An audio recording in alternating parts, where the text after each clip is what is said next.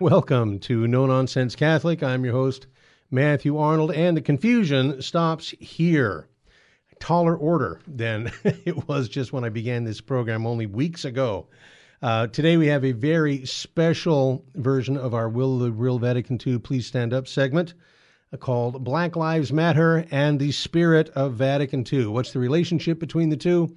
What do they have in common? But first, the other day, a listener sent an email to VMPR, and he or she shall remain anonymous, sent an email. Apparently, at this person's parish, the priest is offering general absolution to the congregation before Mass on Sundays and celebrating the sacrament of penance by appointment only. Now, the listener confessed to be in a state of mortal sin and wondered if that general absolution was going to suffice in order to receive Holy Communion, or would it be better to make an appointment and go to confession before receiving the Blessed Sacrament? Now, I don't question the intentions of the pastor at the parish, but, VMPR responded that it would probably be better to wait and make the appointment and go to confession before you receive the Blessed Sacrament. Now, the thing is, one of the provisions for general absolution is to make a firm resolution by the penitent to confess their sins, especially each one of the grave sins that they cannot confess because of some impediment. That's why general absolution is offered in the first place. We all know that the precepts of the Church oblige Catholics to assist at Mass on Sundays and holy days, and to receive communion at least once in a year, and to make a yearly confession. Now, obviously, it's encouraged to receive communion frequently, to go to confession regularly, but once a year is that bare minimum. So general absolution, obviously it's sufficient to absolve mortal sins, or there wouldn't be any point to it. But the purpose of general absolution is to absolve sins in an emergency situation, in a situation where individual confession is impossible. Like if you've seen the movie Titanic, there's that scene where there's a Catholic priest on deck granting general absolution to a big crowd of Catholics. And these are people that are about, Titanic's about to sink. They're about to go into this icy water. And, either if they don't drown and get sucked down with the ship, they're almost certainly going to freeze to death. Now, the situation of, I don't want to, I can't go to confession unless I make an appointment, that hardly seems to be the same thing. And I think it should be remembered that if you receive general absolution, like I said, you're strictly obliged, unless you're prevented by some moral impossibility, to confess those sins within a year, and to confess all the mortal sins that you were unable to confess because of the emergency. Like when you make an act of perfect contrition.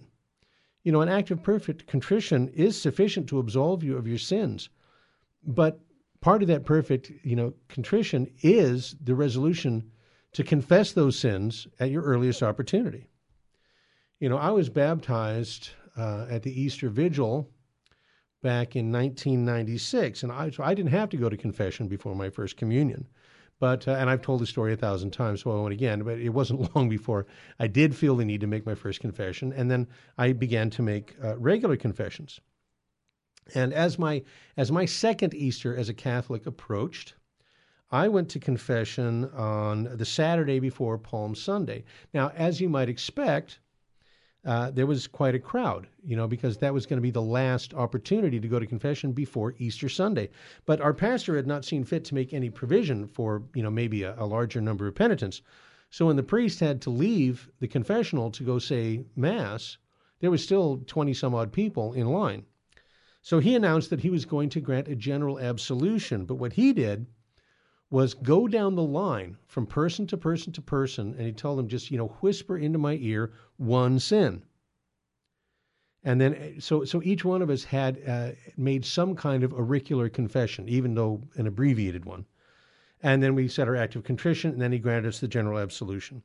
Now, I'm not entirely sure if that was licit or not, because, again, it wasn't technically an emergency. You have to receive communion in the Easter time, but that's, first Sunday of Lent to Trinity Sunday, right? That's a pretty wide margin there.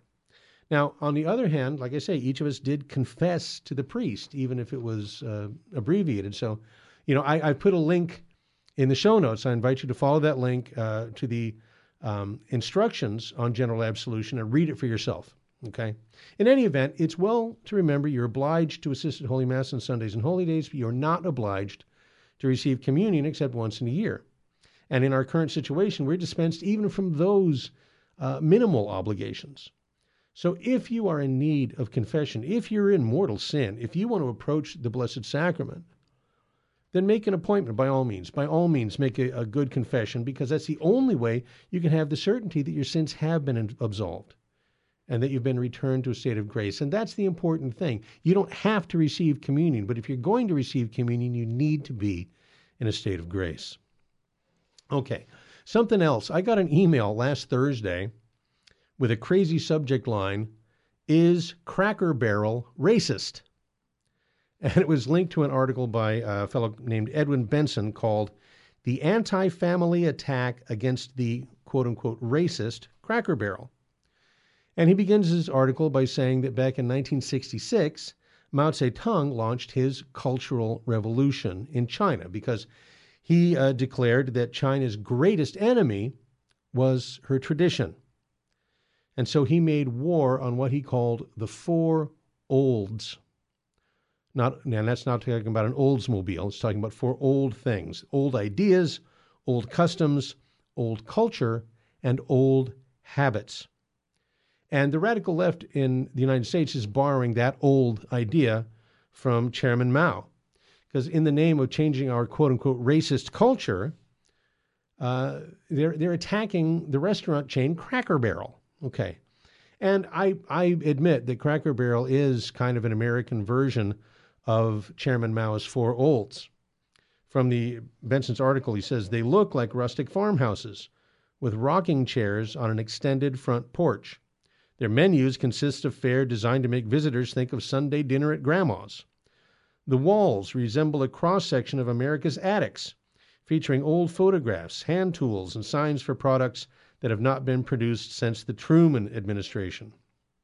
Now, I would add that they also usually have shops attached, gift shops, that carry all manner of, bric-a-brac, but including old varieties of candy and soda pop and cookies and toys and so forth that, baby boomers remember from when they were kids, but that aren't generally available today. And I tell you what, full disclosure, I love Cracker Barrel. There's a couple of restaurants in California. The closest one, I think, is in Victorville. So nothing local to us here. But whenever I travel and people say, hey, we want to take you out for dinner, where do you want to go? And I always ask, is there a Cracker Barrel around? Because I love that Southern-style home cooking, the biscuits and gravy and the chicken fried steak and all the rest of it, because that reminds me of my grandparents' farm outside of Salem, Missouri, where I used to spend summer vacation as a kid. So for me, this is personal. And I understand this current nonsense started with a tweet from self-proclaimed, I have to read it here, diversity and inclusion advocate April Rain. All right, and she said, and I quote, "Open the door to a Cracker Barrel and you get a whiff of Jim Crow." One of her respondents returned, "Y'all ever walk in a place that just feels racist?" And another entry reads, "Cracker Barrel feels like walking into a place that was just desegregated 3 hours ago." Now, Mr. Benson's point is that in our current atmosphere, Cracker Barrel could be impacted, even boycotted, for the crime, the quote-unquote crime, of feeling racist. Now, quick history, Cracker Barrel was founded by a guy named Dan Evans back in 1969 when racial tensions were running high. 69, that's Watts riots, Kent State, that stuff had just been happening. And he just wanted to recreate the old country stores from his childhood. And Mr. Benson rightly points out, and I quote here, "No serious historian of the African-American experience can argue with Cracker Barrel's decor or menu. The front porch rocker is just as much a part of the rural black experience as it is of the rural white. Often the framed photographs found in Cracker Barrel locations depict black men and women. I would say ditto for the staff and for the customers. But to the radical left, anything that speaks of tradition or family or American heritage, black or white, is suspect. And of course, Cracker Barrel points to all three. Therefore, it must be resisted, if not destroyed. And then Mr. Benson, again, he says, in the modern world of leftist indignation, the facts are often irrelevant. The emotion, the feeling is the essential factor. Emotions are more easily communicated than facts. Emotions carry an instant charge. They are hard to engage with rational arguments. Cracker Barrel represents a threat because it evokes memories of family and tradition. A taste of chicken and dumplings like Grandma used to make can turn the mind to other thoughts of Grandma and of the principles and values that Grandma represented. Chairman Mao understood this, and that's why he ordered that everything that representing the four olds be destroyed in China. As long as old ideas, old customs, old culture, and old habits existed, they beckoned the Chinese to return to the old order. So reminders of any aspect of the world before Chairman Mao had to be stamped out. And that's why this little tempest in a teapot over Cracker Barrel is important. Okay? Because there's an organized attempt to bring down all the statues, rewrite all the history, and restructure American society in the line of a Marxist utopia. Okay? And we're going to talk about that, what it means, and what it means especially to Catholics after Vatican II, when we come back with lots more No-Nonsense Catholic right here on Virgin Most Powerful Radio. Stay with us. We'll be right back.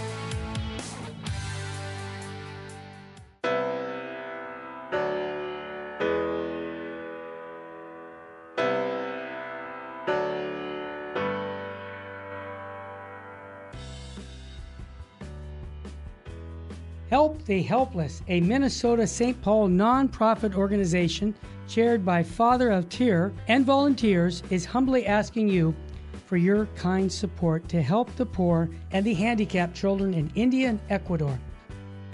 Through financial support from the Help of the Helpless benefactors, the children are provided with clothing, food, education, shelter, and the teachings of the Catholic Church. The mission is to help children thrive and become self-sufficient young adults leading productive lives. We also provide aid to poor families in Ecuador with food baskets, medicines, medical assistance, and help with funeral needs for the deceased. The work in India is done by Father Antonio's organization, St. Mary's. In Ecuador, the work is being done by the Servant Sisters of the Home of Mother. You can call us at 877-762-8857. To learn more, please visit our website, www.helpthehelpless.org. God bless you.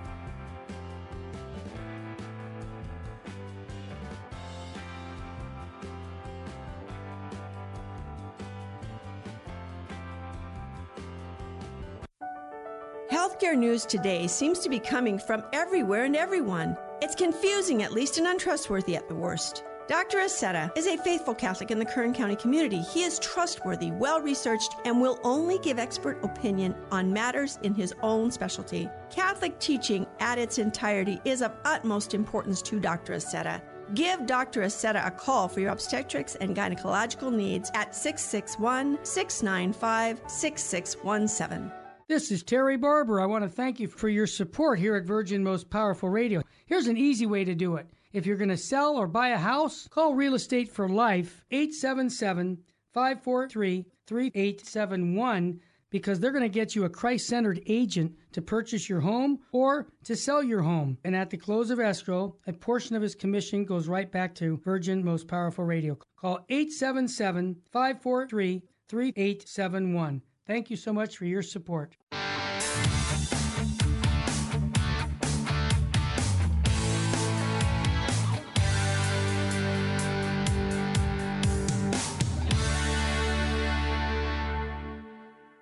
Welcome back to No Nonsense Catholic, your home for Keep It Simple Catholicism here on Virgin Most Powerful Radio. I'm your host, Matthew Arnold.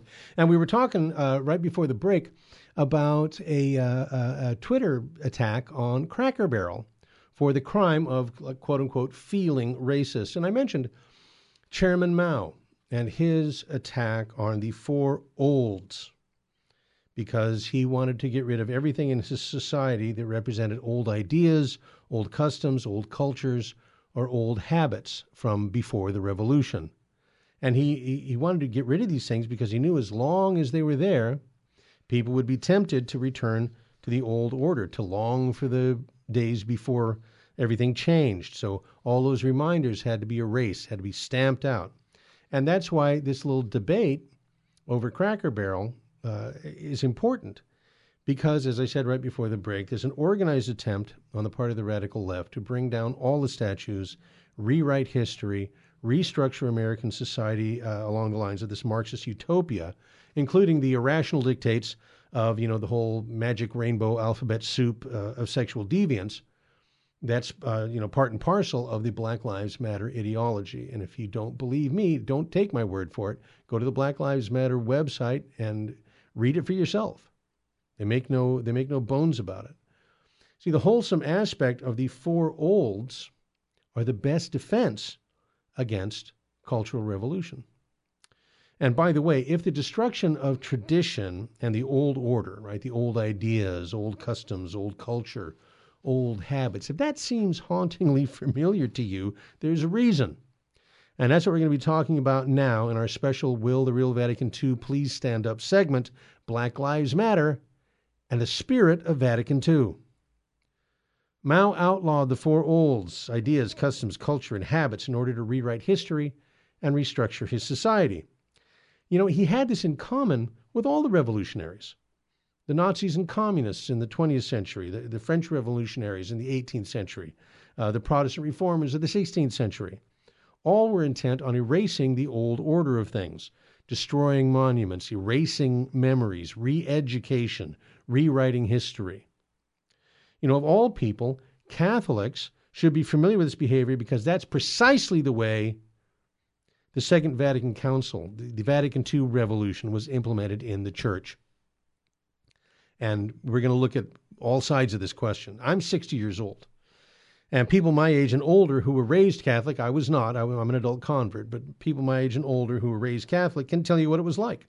Every aspect of Catholic life was thrown into upheaval after 1965.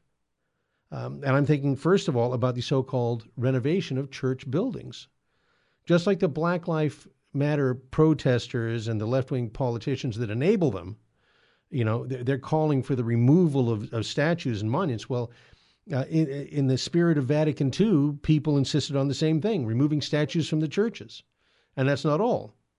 Because I've heard stories, in some cases even seen photographs of beautiful statues, beautiful marble altars being destroyed with sledgehammers, and paid for by parishioners, and then thrown into dumpsters.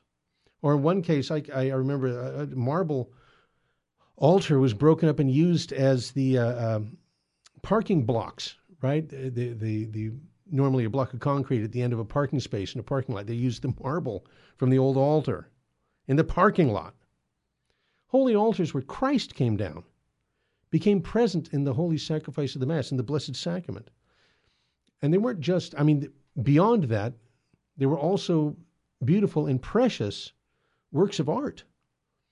Those altars, often made by skilled craftsmen, hand-hewn, hand-carved from marble, and made abroad by people that have been doing it for generations, and then brought to the United States at great expense by ordinary parishioners saving up their pennies, working people, poor people, who had to make real sacrifices in order to raise the money to build a beautiful church for the glory and honor of God, because that's what was important in their lives. Only to then see them destroyed and discarded like so much trash by the church. Now, people who lamented their destruction, or God forbid, complained, were demonized, vilified, marginalized. You're unfaithful. You're disobedience. You're going against the Pope.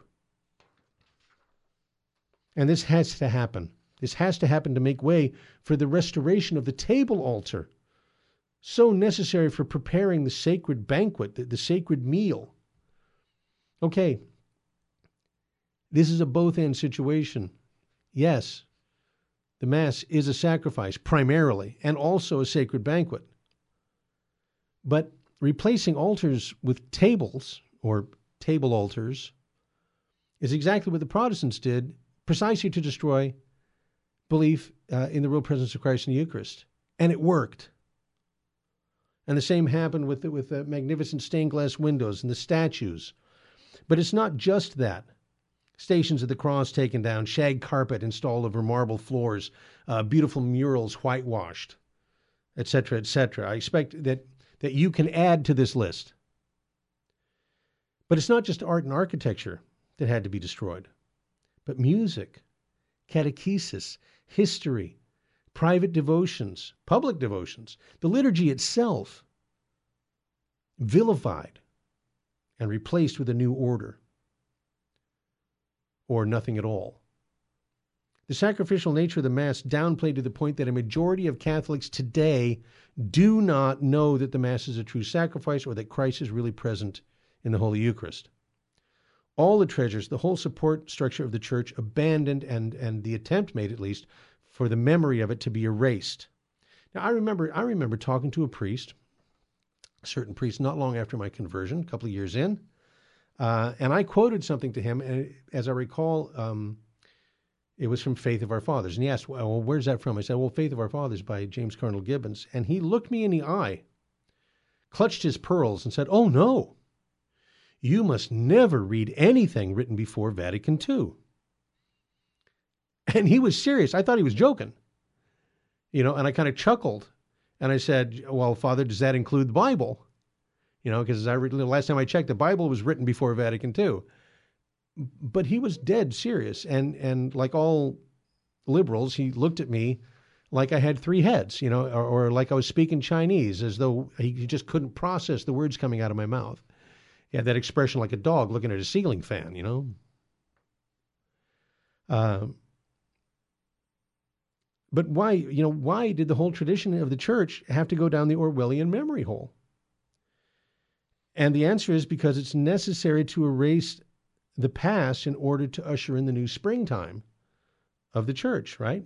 In other words, because Vatican II. And what a springtime, right? I mean, before the Council, we had a mere 75% of Catholics going to church every Sunday. And now, 55 years after Vatican II, 50 years of the renewal of the liturgy, and that number's all the way up to 22%. The vast majority of Catholics never bother to darken the door of a church. And by the way, 22%, we're kicking butt. That's more than twice as many people that go to Mass as in most European countries.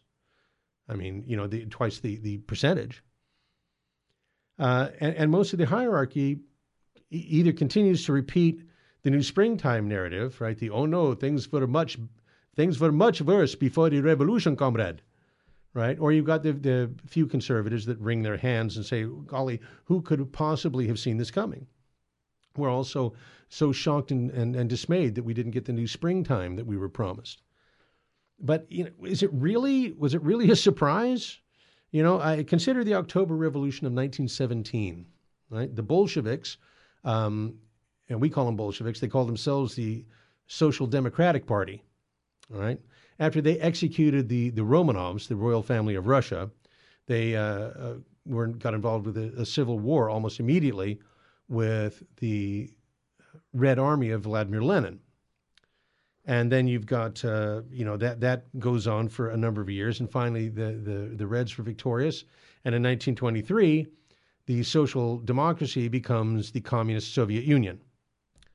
Consider the election as Chancellor of Germany of the famous socialist and environmentalist and vegetarian Adolf Hitler, who, by the way, defunded the police.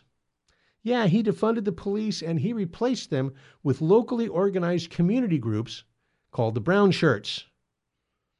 And how did that end? Well, it ended with him proclaiming himself the supreme dictator of a new 1,000-year Reich. How about the French Revolution? Liberté, égalité, fraternité, right? Liberty, equality, and brotherhood. The great foundation of democracy. Okay, well, after the Reign of Terror that saw the destruction of statues and monuments, again, and the execution of the French royal family and the wholesale slaughter of Catholic priests and nuns and anybody who ran afoul of the revolution and what their needs and wants were that particular week. A little fellow named Napoleon rose to power on the slogan, La Révolution, c'est moi. I am the revolution. But how did that end? It ended with him proclaiming himself emperor. And lest we forget, the church reform movement of Martin Luther started with him nailing up his 95 Theses as a Catholic monk, ended with him married, divorced, laicized, and with having led 9 million European Catholics out of the church, but not necessarily his church, right? Or the church, led them out of the church that he meant to reform. But instead, he caused the rise of so many rival heretical sects that before his death, he was prompted to say, I wanted to get rid of one pope, and now there are more than 100. Okay, it's not, we have history. That's why people don't want you to know your history, because it wasn't hard to predict the decline of the church. And it's not hard to predict the eclipse of the United States if we don't stop the leftist, socialist, and yes, racist Black Lives Matter types and their willing accomplices in the government and the press. Got to vote them out. You got to turn them off. Now, fortunately, the church, unlike Russia and Germany, France, and, sorry to say, the United States, the church has the divine promise of Christ that the gates of hell will not prevail against it. So what to do? What to do about the aftermath of the Second Vatican Council? How do we get into this mess? Well, we got into this mess because of competing interpretations of Vatican II. See, unlike previous councils, Vatican II was a pastoral council. They weren't going to make any dogmatic pronouncements. It was a pastoral council that issued no canons or decrees. Unfortunately, what that means is they left no guide for the interpretation of those 16 documents. All of the other, there was no Spirit of Trent. There was no, Spirit of Nicaea that followed those councils because they had canons and decrees. They wrote the documents and then they issued canons and decrees that very specifically spelled out, this is what we said and this is what we didn't say. And if you think we said X, then, you're anathema, you're in trouble. So we have, was Vatican II meant to be a restatement of the church's unchanging teachings in order to make them more comprehensible to people in the modern world? Or was it meant to be a new start from zero, as if there was no church before 1962? I'll give you 3 guesses, then we'll be right back with the answer right here on No Nonsense Catholics on Virgin Most Powerful Radio.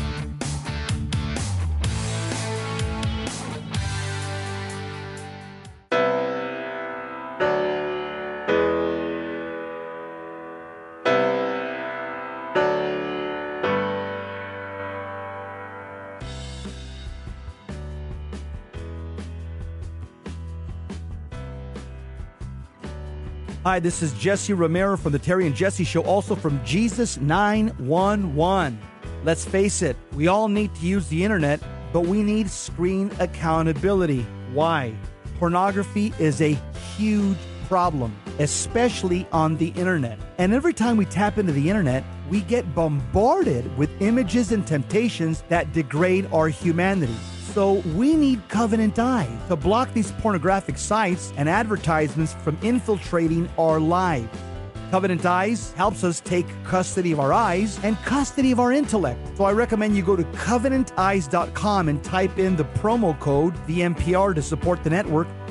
Protect yourself and your family from the imminent threats on the internet. It's www.CovenantEyes.com, code VMPR, live porn free. Thank you for listening to Virgin Most Powerful Radio. Thank you. God bless you. Keep the faith.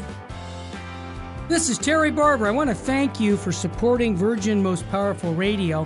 And here's an easy way to support us by going to smile.amazon.com and type in Catholic Resource Center or Virgin Most Powerful Radio. And when you log in your Amazon account and you purchase products, a portion of it will go right back in supporting Virgin Most Powerful Radio. And it doesn't cost you a dime. I want to thank you ahead of time because that supports us year-round. May God bless you and your family.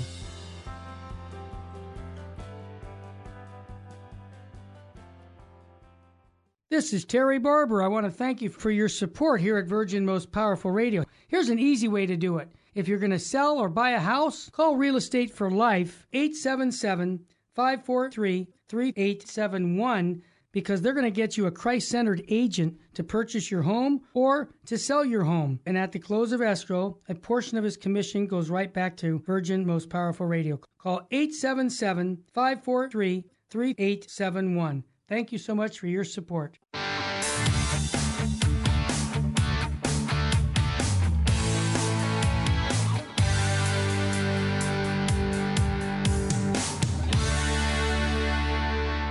Welcome back to No Nonsense Catholic. Before the break, we were talking about how revolutionaries of all types across the centuries have tried to kind of erase the memory of what went before, and how this same tactic was used in the implementation of the spirit of Vatican II, what happened in the Church after the Second Vatican Council. And now I put that up to the fact that there are competing interpretations of the Council.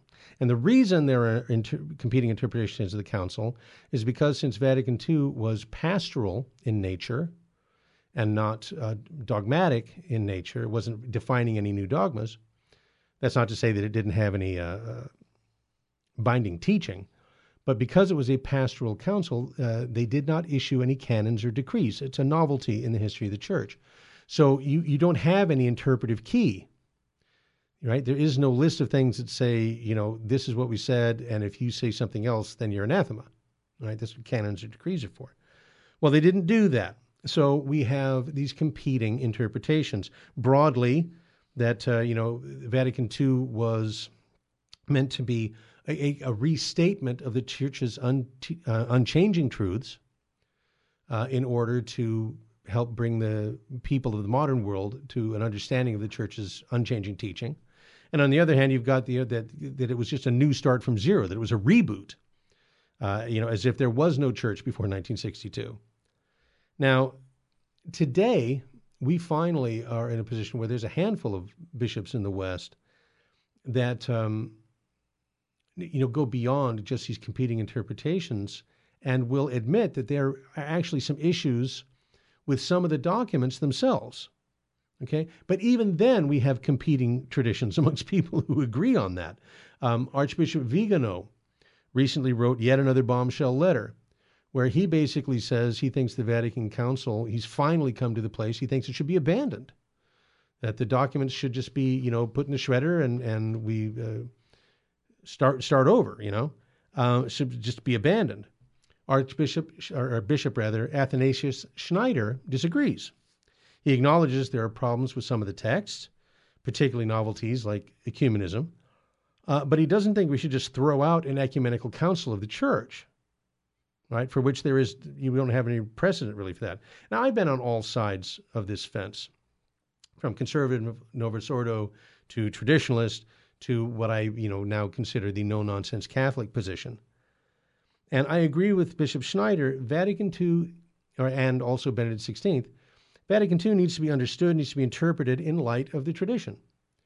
That, the Vatican II needs to conform to the 2,000 years of tradition that preceded it. You don't reevaluate the 2,000 years of tradition in light of Vatican II. I mean, that's pretty simple. That's the way all councils are. However, whatever cannot be reconciled with tradition, and so we're talking about fallible teachings, we're talking about pastoral initiatives, which are bound to time and place anyway. Those things need to be evaluated, corrected, and maybe perhaps in some cases abandoned. And the Church has done that before, by the way. Councils of Pistoia, for example. They were unbinding teachings that they said, we need to stop this course because those teachings are leading us to a bad place. So it's not unprecedented. But, as far as doctrine is concerned, we really need to put to rest the idea that Vatican II changed the teaching of the Church. Some people no longer obey the teaching of the Church, but the teaching hasn't changed. Okay? And so for our Will the Real Vatican II Please Stand Up segment, we're going to look at 7 passages from Vatican II that I think every Catholic needs to know. And this is a list that was compiled by a fellow named Jared M. Silvey, way back in 2015. Now, this is something I talked about it on the radio, on Radio Maria, when that first came out. I've talked about it on Happy Hour, I think in 2018, I want to say, because I thought it was pertinent. And it's something that bears repeating, so we're going to talk about it again today. Passages from Vatican II that every Catholic should know. And once again, you'll find the URL to the, that article. Everything's online and stays there forever. So there's a link to it, and you can read it for yourself. So everybody agrees that Vatican II was a milestone in the history of the Church, but the meaning, the application of the teachings of Vatican II is a source of confusion and division right down to the present moment. Because 50 years of dissent that's been justified in the name of Vatican II, or the so-called spirit of Vatican II, has led to this situation. And so I think it would be well for more Catholics to be familiar with those documents and what they actually say. And obviously, I don't expect every Catholic is going to read, all the 16 documents, hundreds of pages of conciliar documents, which are, by the way, written like stereo instructions for the most part. But there are certain passages that you should know because they can be used to refute the claims of those who try and justify dissent from the teaching and practice of the Church, dissent from the tradition of the Church, by appealing to Vatican II or the yet-to-be-defined spirit of Vatican II.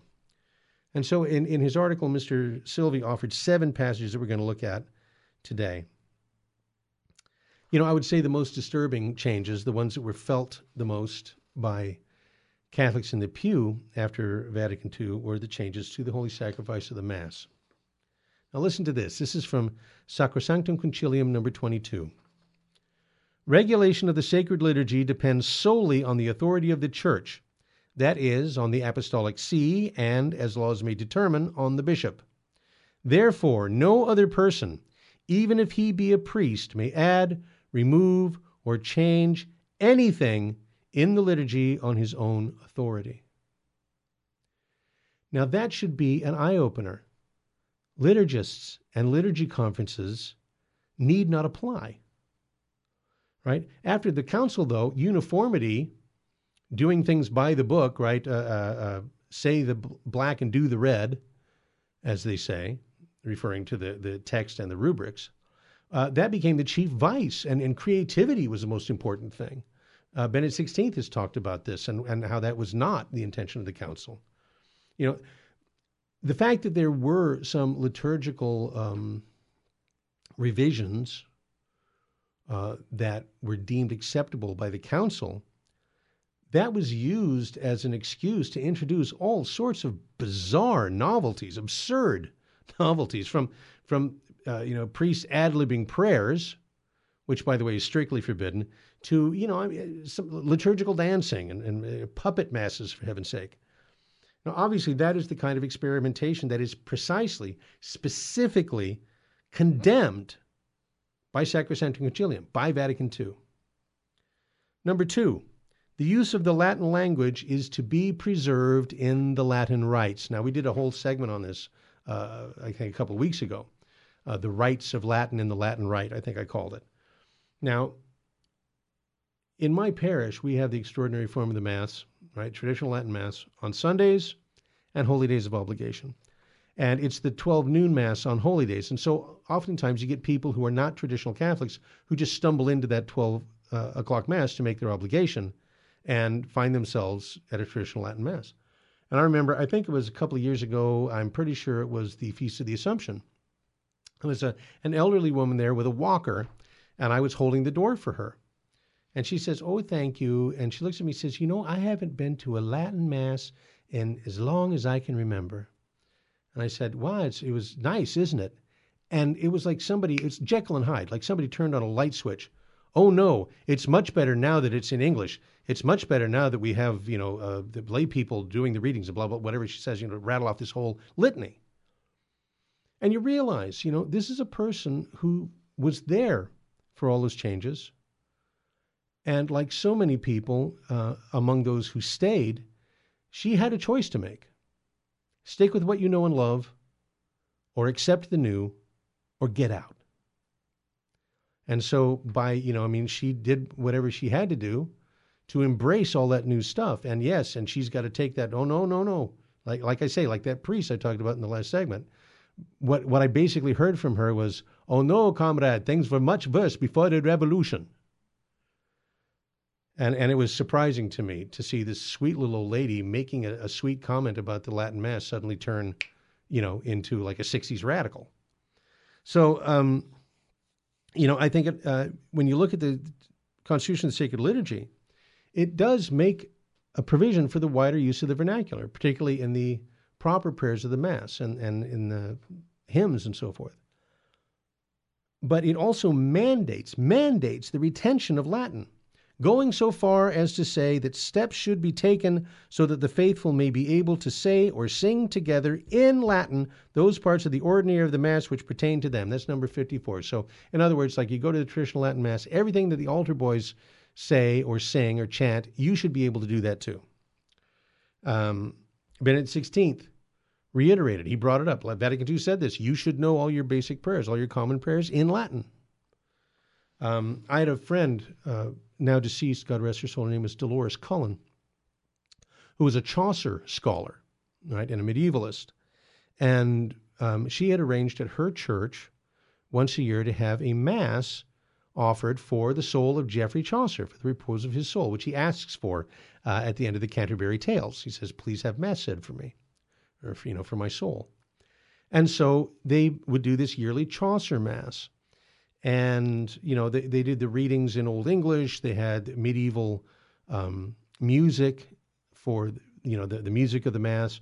Afterwards, they would have a little reception where there'd be a reading from Chaucer, and they would have authentic medieval music again and medieval food as well. Meat pies and mead and all this. It was wonderful, wonderful stuff.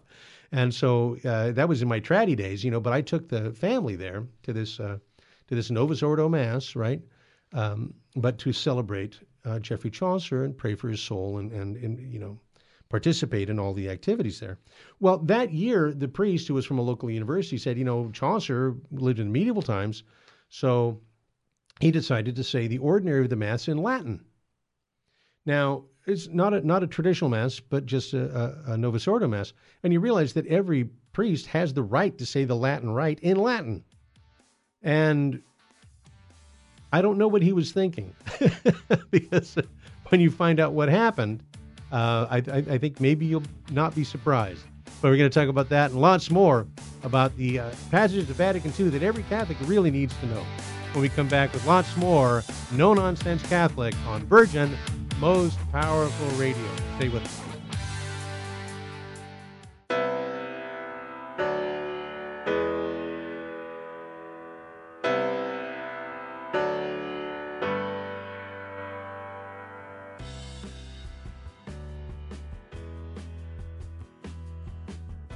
Hands-on Apologetics, you have entered into Virgin Most Powerful's Apologetics Dojo, where we go wall-to-wall with defending, explaining, sharing the faith. Master Apologist Carlo Broussard. Carlo, welcome to Hands-on Apologetics. Hey, Gary, it's great to be back in the dojo, my friend. Master Apologist Ken Hensley, welcome to Hands-on Apologetics. Good to see you again, Gary. Good to be with you. Michael Barber, welcome. You have entered into the Virgin Most Powerful's Apologetics Dojo. Gary, thanks for having me on. We are chatting with Master Apologist Carl Keating. Gary, it's great to be back with you. Coming into the dojo is our good friend Steve Ray. Thank you, Gary. Good to be here. Tim Staples, welcome to Hands-on Apologetics. Hey, it's great to be with you, Gary. Thanks for having me on. Join many others in Gary Machuda's Apologetics Dojo. We have some of the best Catholic apologists in the nation. Streaming live weekdays from 10 to 11 a.m. Pacific. Hands-on Apologetics on Virgin Most Powerful Radio.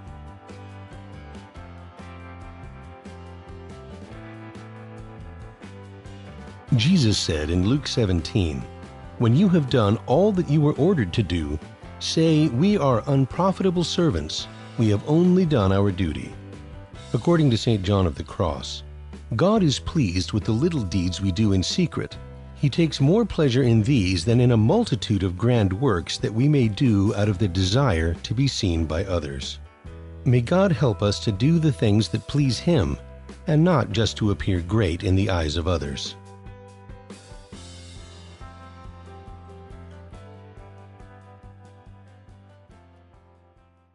This is Terry Barber. I want to thank you for your support here at Virgin Most Powerful Radio. Here's an easy way to do it. If you're going to sell or buy a house, call Real Estate for Life, 877-543-3871, because they're going to get you a Christ-centered agent to purchase your home or to sell your home. And at the close of escrow, a portion of his commission goes right back to Virgin Most Powerful Radio. Call 877-543-3871. Thank you so much for your support.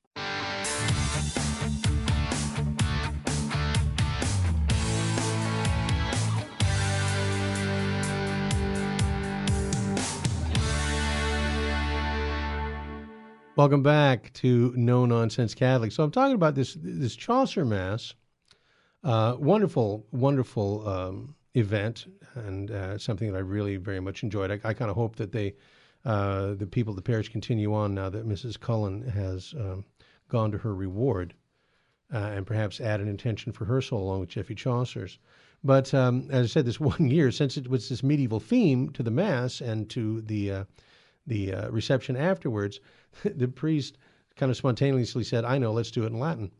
And like I said, I don't know what he was thinking, because he would say, Dominus vobiscum, and everybody say, et cum spiritu tuo, right? Everybody knows that. Dominus vobiscum, et cum spiritu tuo, everybody. No, you don't even have to be Catholic to know that. And in secula seculorum, and everybody goes, Amen, right? You know to do that, just from watching TV. And then, then he gets around to, Sursum Corda, which is lift up your hearts. And instead of the whole congregation, now it's just me, my wife, and our 4 oldest kids responding, Albemus in Dominum. And it is right and just. And say, we dinium et justum est. We were it went from the whole congregation to just these half a dozen people in the middle of it, because we were the only ones that knew the responses, because we went regularly to the traditional Latin Mass. So the point is, Vatican II says we're all supposed to be able to do that. Number 3, while we're on the subject of Latin, the Church acknowledges Gregorian chant, especially suited to the Roman liturgy. Therefore, other things being equal, it should be given pride of place in liturgical services. And again, several weeks ago, I'm not exactly sure, we did a whole segment on this, on Gregorian chant and on church music. And I think that there's very few examples of how directly the post-conciliar church went contrary to the explicit desires of Vatican II than this matter of Gregorian chant. The last 50 years or so have seen liturgists act as if Vatican II made Gregorian chant the least suitable music. And their solution has been to replace it with a wave of what Benedict XVI called utility music, right? Because it's kind of like, I've made this comparison before, kind of like the campfire sing-along, because you have to have music that people can, those responsorial psalms, people got to be able to sing it after only having heard it once, right? Because it's different all the time. And, we don't have the training. Churches used to have a schola that could sing the chant. That's the thing. There are musical settings for all of the antiphons and everything for the Mass. You can sing the whole Mass without any hymns at all, or any organ or anything. It's in fact, it can be a simple matter to sing the Mass, because for one thing, you don't have to pick any songs. You don't need a musical director. And as I mentioned when we did our segment on church music, it's possible to chant the entire Mass, both the priest part and the responses, on a single note. Just one note. Doesn't take any training or preparation or anything. And you can follow along in your missalette and still chant the whole thing. And I'll tell you, that alone is it makes it beautiful and sacred and otherworldly and Catholic. Catholic to the bone. And it's so simple. Why that is not done regularly in parishes around the country and around the world is an absolute mystery to me. All right, the next passage has to do with collegiality, which is a big issue, and the relationship between the Pope and bishops. Now, I can remember my wife teaching confirmation. She was telling the kids about the relationship between the Pope and the College of Bishops. And she had kind of the young priest of the parish came in to help out. And he was contradicting her. He says, oh, no, no, no. And he held up his two index fingers. He says, the Pope and the Bishop, they're like that, equal. And she's like, no, the Pope has supremacy. And he absolutely flat out denied it. Now let's listen to, will the real Vatican II please stand up? Here is one of the dogmatic constitutions, the dogmatic constitution on the Church from Vatican II, Lumen Gentium, says, and I quote, but the college or body of bishops has no authority unless it is understood together with the Roman pontiff, the successor of Peter, at its head. The Pope's power of primacy over all, both pastors and faithful, remains whole and intact. Right? Vatican II is not changing anything. In virtue of his office, that is, as vicar of Christ and pastor of the whole church, the Roman pontiff has full, supreme, and universal power over the church, and he is always free to exercise this power. In other words, he can't be vetoed by the bishops. The order of bishops, which succeeds to the College of Apostles and gives this apostolic body continued existence, is also the subject of supreme and full power over the universal church, provided we understand this body together with its head, the Roman pontiff, and never without its head. Yes, the College of Bishops exercise that supreme authority in the church, but only when they're united with their head bishop, with the Pope. This power can be exercised only with the consent of the Roman pontiff. Collegiality, that was one of the hot topics at Vatican II, and there were a lot of people in the church wanted to move away from the concentration of power in the person of the Pope. And Vatican II did say a lot about the individual role of the bishop and the College of Bishops. But some took that emphasis on collegiality and used it to undermine the Pope's authority, as it was spelled out at Vatican I and reiterated very specifically here in Lumen Gentium. Vatican I gave us the dogma of papal infallibility. You can't change it now. Okay, that dogmas don't get reformed. But that doesn't stop Hans Kung and other dissident theologians from calling that teaching, well, I'll quote Kung himself. He says, it was a decisive counterpoint to the First Vatican Council's one-sided definition of papal supremacy. See, counterpoint or contradiction, no, complementarity, a complement, that would be a better word. Because what the council really did was set clear boundaries on the power of the College of Bishops, and at the same time vigorously reaffirmed the primacy and supremacy of the Pope over the whole church, right? So the clergy and the faithful. Vatican II also, another dogmatic constitution was Dei Verbum, the dogmatic constitution on the Word of God. And that Vatican II and Lumen, Dei Verbum, encouraged Catholics to read the Bible on their own.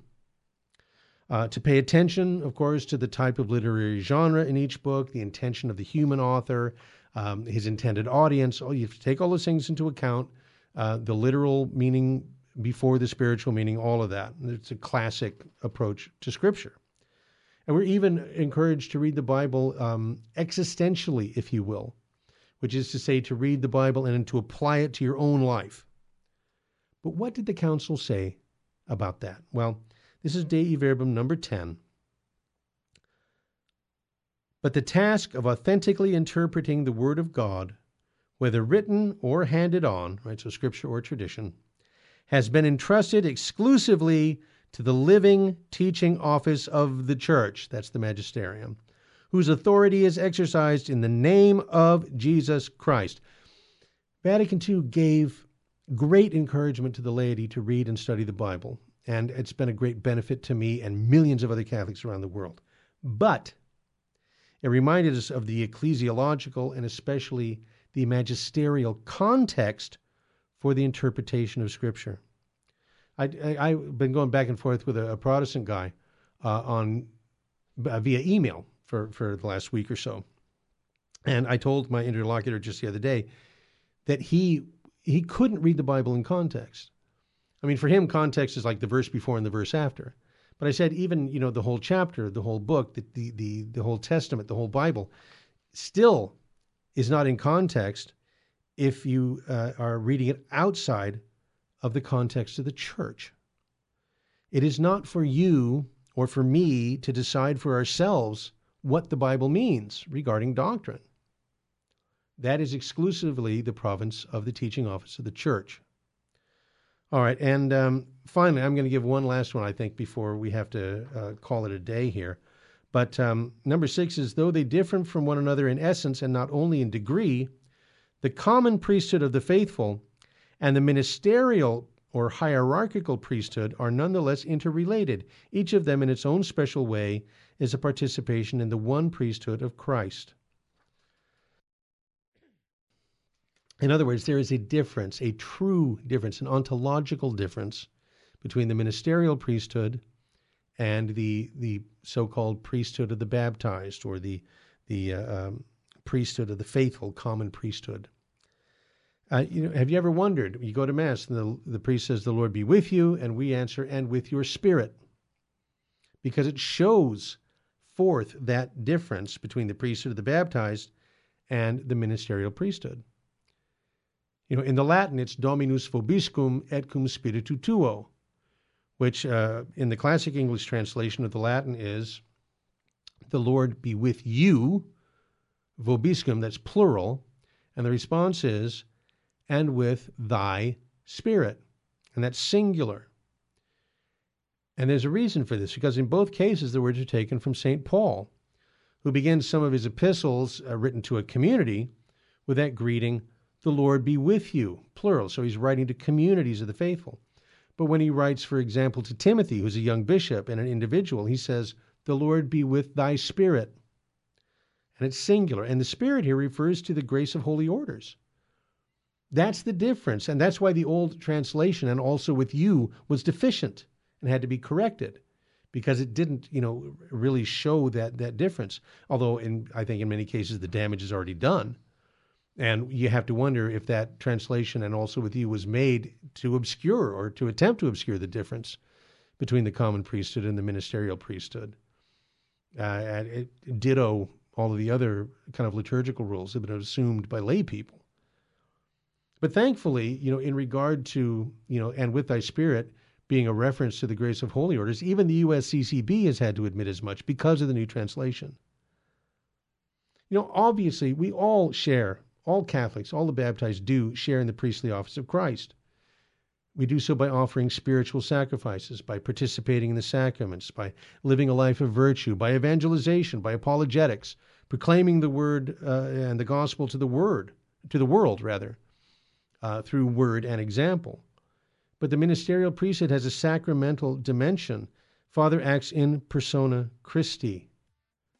He can absolve from sins. He can call Christ down to the altar and the transubstantiation, and we can't do that. Here's the thing. I don't have time for the rest, but the fact is Vatican II clearly repeats the exclusive claim that Christ and his church is the one path to salvation. Anybody who tells you something different is selling something, and it's not Catholicism. And these few quotes really show how far from Vatican II many in the church have strayed.